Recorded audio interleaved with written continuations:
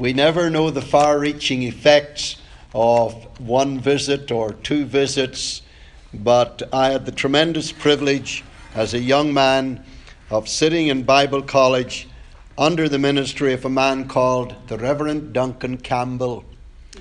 And Duncan Campbell was the Lord's servant in revival in the Outer Hebrides, which is a group of islands off the west coast of Scotland.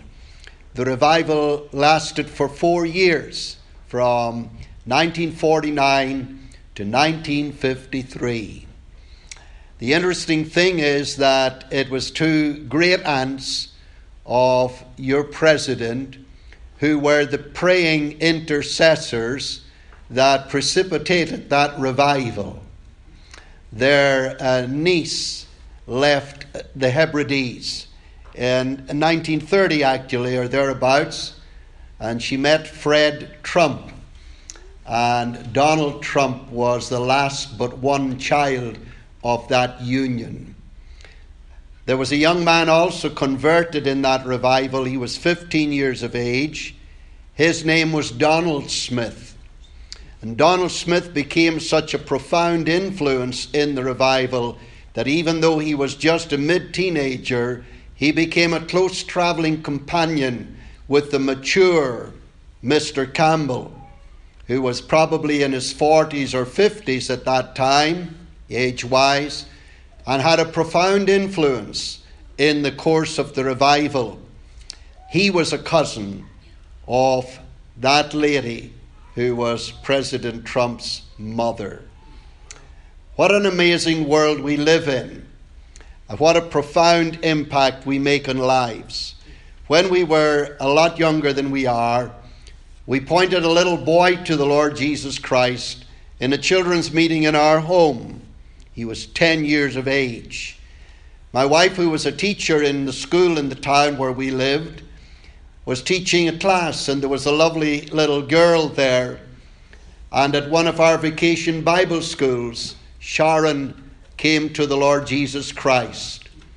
To this day, we have followed and tracked their lives through Bible college, through college and seminary. And now Alan and Sharon head up, and our president, he is president of the whole connection of the Brethren in Christ churches here in the United States of America. He is now 54 or 55 years of age. And that movement has had its roots in Methodism. And Alan said to us, he said, Mr. and Mrs. Stewart, wherever I go, he said, I always come back to that point where you came into my life and changed the future of my life. His mom and dad were not saved. She said to him on one occasion, as a young teenager, she said, Alan, your Bible is to you what my cigarettes and the racehorses are to me. It was from that kind of background that he came. But what an impact he is making on the world now. So these are little ripples in our lives. We have so many stories that we could share. And Adam, yes, well, I know you'll always be in my debt. But if you come to Ireland, then we will try and just give you a lovely taste of what it's like there sometime. It's just such a joy. Great to see you all. Lovely to be with you. Lovely to be with the teenagers not the teenagers, what did you call them? The new phase. You could have another group called the Keenagers, couldn't you? It's great to be around you. Well, time will go so quickly. I'm going to keep my message to the point and brief today. And we do have an extensive Bible reading, but let me just abbreviate that for the sake of time. And it is found in the Gospel according to St. John. And we're going to read some verses from chapter 12. St. John chapter 12, commencing to read at verse 12. On the next day, much people that were come to the feast, when they heard that Jesus was coming to Jerusalem, took branches of palm trees and went forth to meet him, and cried, Hosanna! Blessed is the King of Israel that cometh in the name of the Lord. And Jesus, when he had found a young ass, sat thereon, as it is written, Fear not, daughter of Zion. Behold, thy King cometh, sitting on an ass's colt. These things understood not his disciples at the first. But when Jesus was glorified, then remembered they these things which were written of him, and that they had done these things unto him. The people therefore that was with him when he called Lazarus out of his grave, and raised him from the dead, bear record. For this cause the people also met him, for that they heard that he had done this miracle. The Pharisees therefore said among themselves, Perceive ye how ye prevail nothing? Behold, the world is gone after him. And there were certain Greeks among them that came up to worship at the feast. The same came therefore to Philip, who was of Bethsaida of Galilee, and desired him, saying, Sir, we would see Jesus. Philip cometh and telleth Andrew, and again Andrew and Philip tell Jesus. And Jesus answered them, saying, The hour is come, that the Son of Man should be glorified. Truly, truly, I say unto you, except a corn of wheat fall into the ground and die, it abideth alone. But if it die, it bringeth forth much fruit.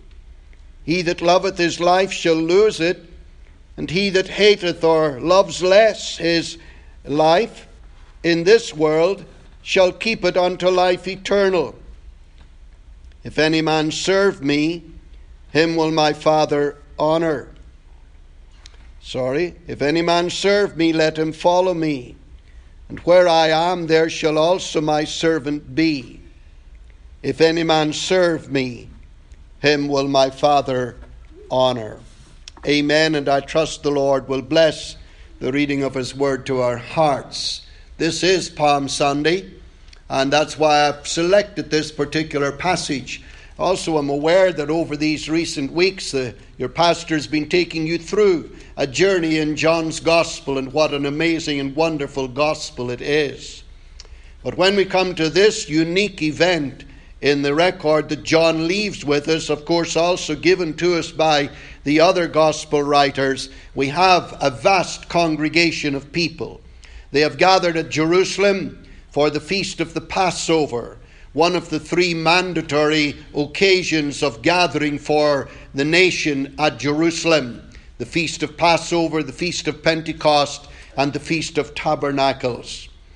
And as we move through the chapter, it's quite a dramatic chapter with many key figures that appear in it, and they all seem to be coming to a climactic point in their lives. Mary breaks that very, very expensive little box of ointment, or that alabaster box, and pours it out on the Savior, anointing him toward his forthcoming passion and burial.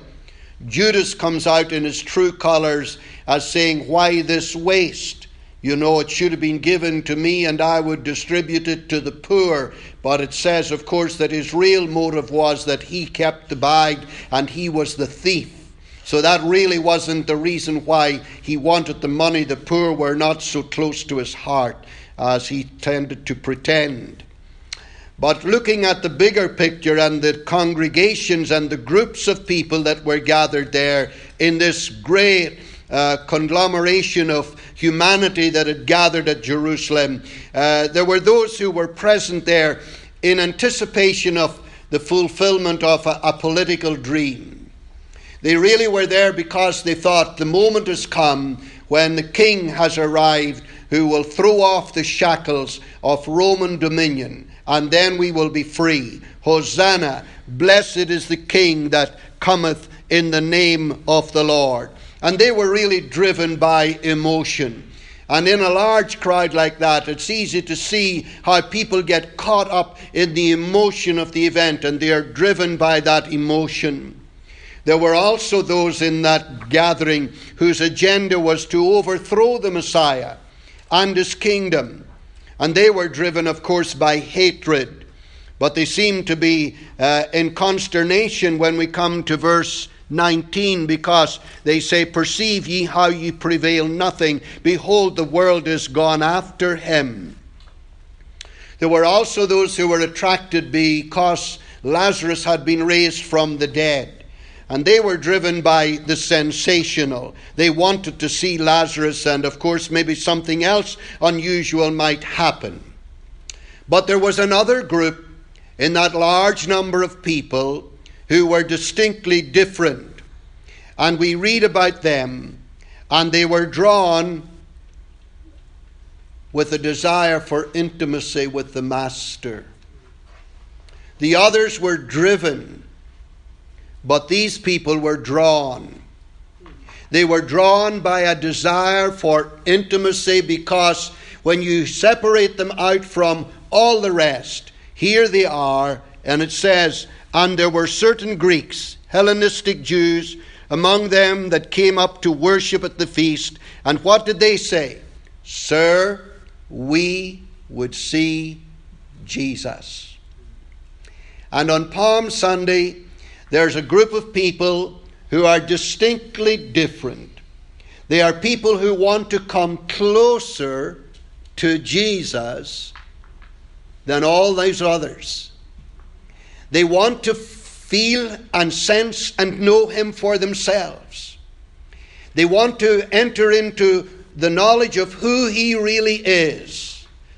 And what a request it was. Sir, we would see Jesus.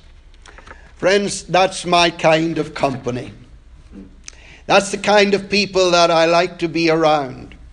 Those who are not just there on the emotional whim of the day, not amongst those who are driven by hatred, not amongst those who are driven by the sensational, but those who are drawn by the magnetic power, the supernatural wonder of this person that we have been worshiping. The band has been playing, Lindsay has been singing. We have been joining and uniting our hearts together to be drawn to that point in this Palm Sunday service where we are really saying in our hearts, Sir, we would see Jesus. And it is my submission to you today that they were not disappointed, but they saw more than a man. They were given a revelation of the purpose for which he came. And secondly, they were given a revelation of those master principles which were the sum total of his life. And very quickly I want to mention those to you and then move forward. What were the master principles that were the sum total of the life of this man who rides into Jerusalem? We find them in the latter part of the reading of this morning's service. The necessity of sacrifice. Except a corn of wheat fall into the ground and die, it abideth alone. But if it die, it bringeth forth much fruit. Then there is the vitality of his life. He that loveth his life shall lose it. And he that hateth his life, or less loves his life in this world, shall keep it unto life eternal. The vitality of his life. The humility of servanthood. And I think that was kind of mooted in the prayer when Adam was praying. The servanthood of the Master, where he says, if any man serve me, let him follow me, and where I am, there shall also my servant be. If any man serve me, him will my Father honor. But primarily, and I left it to this point so that we might be able to catch the significance of it, primarily the whole episode is the glory of God. And Jesus answered them, saying, the hour is come that the Son of Man should be glorified. The story is told about the Reverend Dr. W.E. Sangster, who was a great Methodist in London, preacher and writer. And he tells a story about the First World War when a soldier who was fighting in the battlefields of France, came to the ruins of a bombed-out church. And as he walked into the church and amongst the ruins, he found there a frame. And it had been a frame with the portrait of the Lord Jesus. The words on the lower part of the frame were, Ecce Homo, behold the man. He actually picked up the broken frame with the centerpiece smashed out of it, and he posted it home to his family, thinking it would be a nice souvenir. When they got it, they took it and they put a mirror in the frame, and they hung it on their wall of their home. Sometime later, a gentleman was passing through, and they asked him just to wait for a little while in the sitting room or wherever until they would call the family. And as he was looking around, he saw this frame and the words, Ecce Homo, behold the man. And as he walked forward to it, he was somewhat surprised because he saw himself within the frame, in the mirror. The application that comes from that, from Dr. Sangster's pen, is this: that our aim is to see ourselves in Christ. That is, to compare and contrast the persons we are to the person He is. To take a mirror, as it were, of the divine life revealed to us in the Gospels, and come to know the persons we are as we gaze on the picture He drew. That, I think, is a very powerful and telling statement from Dr. Sangster. The man who founded a movement called the Faith Mission in Scotland in 1886 was a man called John George Govan. He had a brother called Horace Govan, and he wrote a beautiful hymn. And the recurring phrase of it is, we would see Jesus. And the chorus goes like this: Lord, we humbly pray, take the veil away, touch our hearts today, we would see Jesus. And then we will truly be able to say, I have not just seen a man, not just a man, but a life. These people were introduced to a life, more than a man.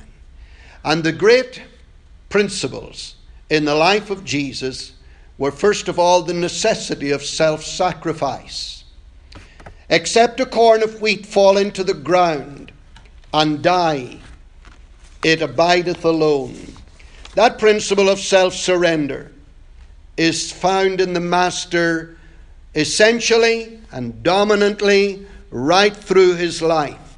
It takes priority, and it does so here in this lovely episode of John's Gospel. And it's in the seeming gloom of death and in the horrendous cross of sacrifice that the greatest glory is manifested. And in this, he says, the Son of Man shall be glorified. He says, except that corn of wheat, referring to himself, falls into the ground and dies, it abideth alone. But if it die, it bringeth forth much fruit. Here we are, this Lord's Day, so many years later, and we are the fruits of the corn of wheat that fell into the ground. The one who gave his life, an offering and a sacrifice. And out of that laying down of himself in self-surrender, here we are gathered together, worshiping him. And not just us, but people all around the world this day who are rising up to acclaim and proclaim the name of Jesus. And when he looks across to his Father, sitting at his right hand, looking across, I'm sure I sense to feel him say, Father, it was worth it all. It was worth it all for Lindsay Godbolt's parents. It was worth it all for any one of us that's in this gathering this morning, because every single life, wherever they are in the world today, and Emily is with us and has a particular interest in Japan, and we have connections in Japan as well, and in so many other places in the world, when we look at them and we see the people who are part of the family that we belong to, the Savior, the Master who gave himself as an offering and a sacrifice, is seeing of the fruits of his passion. He is seeing of the travail of his soul. And we listen to that reading this morning from Isaiah chapter 53. He shall see of the travail of his soul, and shall be abundantly satisfied. But John 12 and 24 is more than just a principle governing his life. It is meant to become operational in our lives. That we too become planted into his death. And when we are, our discipleship will become effective. Apart from it, it is more defective than effective. And we will never know Christ crucified. We will never really know Christ crucified until we know ourselves crucified with Christ. He said, people, visitors to Jerusalem, I want you to hear me. I want you to catch the significance not just of the miracles that I do and the things that I have done and all of that you may have heard about, but I want you to know that this is the principle that governs my life, and I am speaking now not subjectively, but I am also speaking to you objectively. Dear people who have gathered with the gatherings that have come from all over the countryside, I'm speaking to you objectively. Except a corn of wheat fall into the ground and die, it abideth alone. And then I open it right out, and he speaks into my heart. Not just the lives of these people on Palm Sunday so long ago, but into my life. And as the lovely hymn, again referring back to that beautiful hymn of Horace Govin's, our hearts unveil, anoint our eyes, we would see Jesus, till all self's glory fades and dies. We would see Jesus. I trust that today somehow that will become a reality. I love Dr. Paul S. Rees. He was one time speaker at the Great Keswick Convention in England. And of course there are Keswicks in many different other parts of the world. And I have some of his books and his writings, and one of them is a wonderful volume. The title of it is The Radiant Cross. But this is a quotation from Dr. Paul Rees. Knowing the crucified means nothing less than the free operation in life of a heavenly principle that cuts right across the methods of men with their subtle self-interest and far-sighted expediency. It means a willingness to be effaced, that Christ may be exalted. A willingness to be effaced, that Christ may be exalted. The principle of self-surrender. It's also true to say that in the passage we have a life of endless triumph. The cross is not the terminus. Hallelujah. There is another story beyond the cross. A gentleman in England who picked up a Bible for the very first time in his life and began to read, came through the Matthew's Gospel. And when he began to read the Sermon on the Mount, he said, I was broken, my tears ran down my cheeks. I thought, what an amazing message this is. Matthew 5, 6, and 7. And then he read on through. remembering for this very first time this man Jesus. And then he read about the crucifixion. And he said, when I read about the crucifixion, he said, my heart was completely broken. I wept and wept and thought, how could people do this to such a man as Jesus was? What he didn't know was that at that moment there was another chapter beyond the chapter of the cross. And he says, so when I began to read about the resurrection, oh, he said, the joy that came into my heart. And of course he came to know the Lord, and he's involved with the Gideons. You've heard about the Gideon movement, and has been for quite a number of years. My friends, there is a chapter beyond the chapter of the cross. There is a chapter beyond the identifying of our lives with Him in His death. I am crucified with Christ. I am that corn of wheat that falls into the ground and dies to itself, and dies to its ambitions, and dies to its wishes, and its own sense of importance. It is crossed out by the cross member of the cross, the I. And out of it there comes a sequel. I am crucified with Christ. Nevertheless I live. The life beyond the crucifixion, the life beyond the self-effacement, the life beyond the surrender. Nevertheless I live. And life beyond the cross is resurrection life. It is resurrection life and power. I live, yet not I, but Christ liveth in me, and the life which I now live. I wonder what kind of life you now live.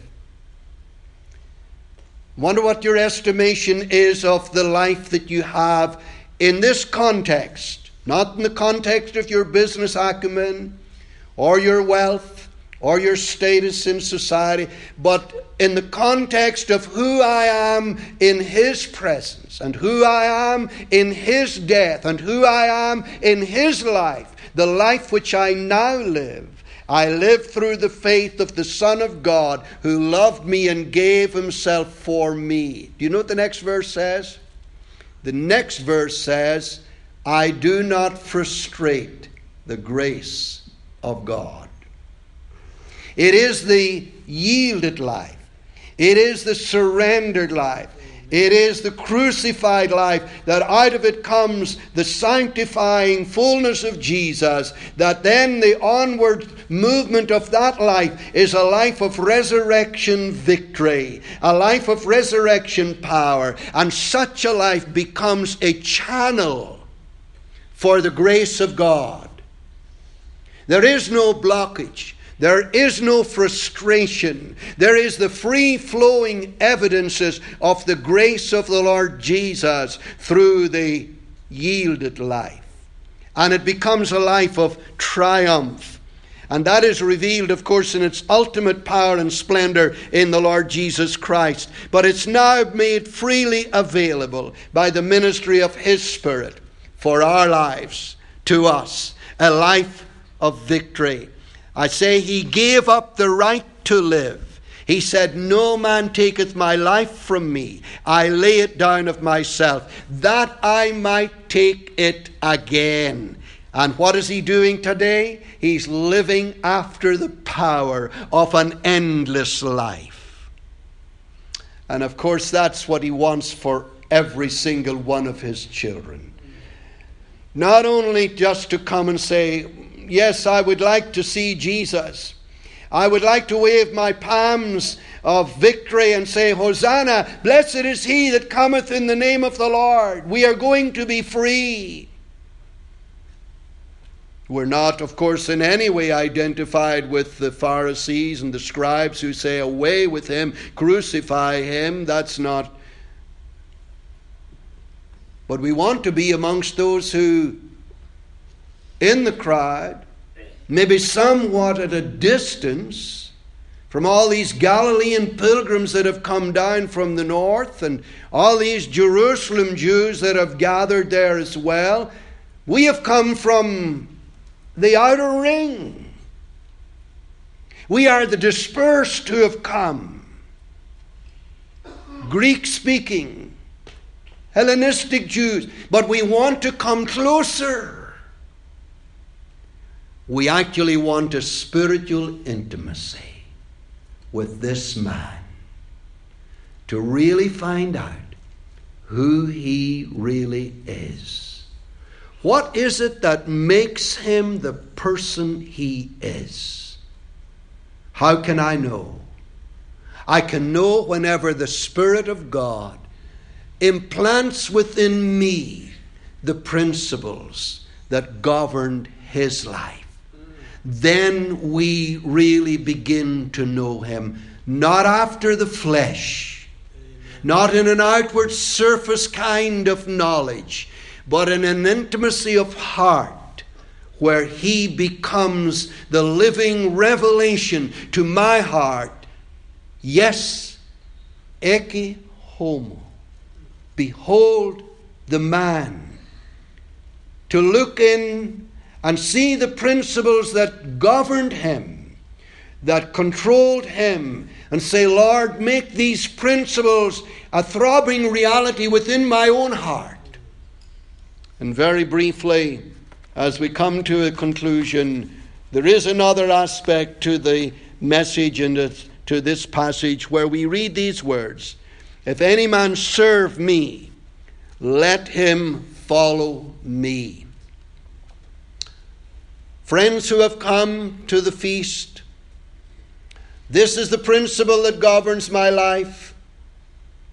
This one and this one. And then this whole concept of becoming servants and following me through. Because a revelation of Jesus to our hearts will always lead us on into service in the Master's kingdom. To become servants of the Most High God. When C.T. Studd was a young man in England, he was a very famous young cricketer in Cambridge University. He was one of a group of 7. They were known as the Cambridge 7. God called C.T. Studd to be a missionary. And he did go to China. And he finished his missionary life and career in Africa. As a young man, C.T. Studd said, if Jesus Christ be God and died for me, then no sacrifice can be too great for me to make for him. You maybe have heard that statement. I knew a missionary. He was retired. He was an elderly man. His name was John Finley. I knew him in the 1970s. He lived in the area where we ministered. He told me on one occasion, he said, you know, when I was a young missionary in Africa, he said I was put in a little grass hut with a division between, and on the other side of the division was old C.T. Studd. And now the aged C.T. Studd was in a fever and in delirium. But he was saying, Lord, I just want to give my life away. I just want to throw my life away for you, Lord. And for those who need you. The young C.T. Studd had the same driving service principle when he became an elderly and dying man. When Hudson Taylor was a young man, God said to him, Hudson, if you will just surrender to me and hand over all the keys to me, he said, I will walk all over China through you. And of course we know the story, or maybe you don't, but you should read it. The life of Hudson Taylor. A life that planted itself into the cross A life that drew from the resurrection morning, an empty tomb, the resurrection life of the risen Lord Jesus, implanted in the Spirit by the Spirit of God. And then to leave the shores of home and loved ones and go to reach in ministry and service. We can't all do that. We're not all asked to do that. But every single person that Jesus reaches, He wants to enroll you. He wants to enlist you in His active service. And to be a servant of Him, as a loved slave, as a bond servant, to serve Him and say, I will serve Thee because I love Thee. You have given life to me. I was nothing before you found me. You have given life to me. Heartaches, broken pieces, ruined lives are why you died on Calvary. Your touch was what I longed for. You have given life to me. There is nothing said about the reaction of these Greek-speaking people. But I would think that it made an impression on them, an impact on their lives, that drew them to this man. And that desire to be intimate with Him and listen to Him speaking to them just as He did, must have had some great molding influence in their lives.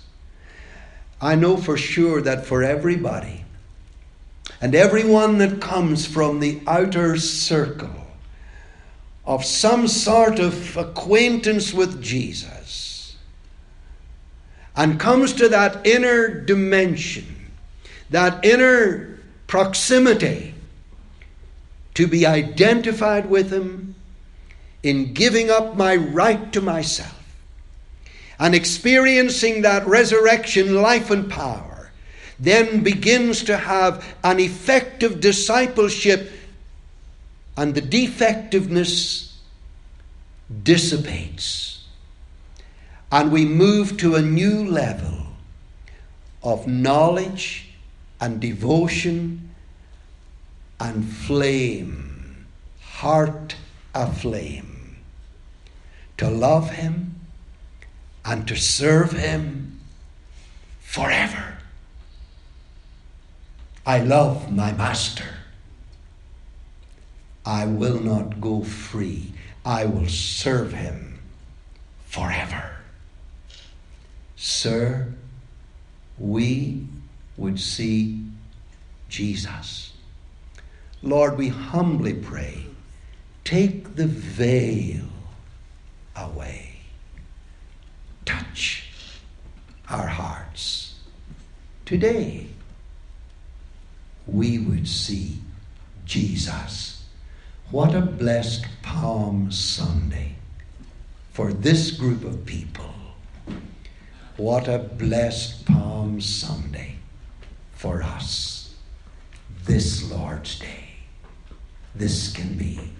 Amen. Loving Lord Jesus, our wonderful Master, your service is perfect freedom. We thank you this day for the desire of these people long ago. And if we know anything of our hearts, Lord, today, we feel that desire in our own spirit to see Jesus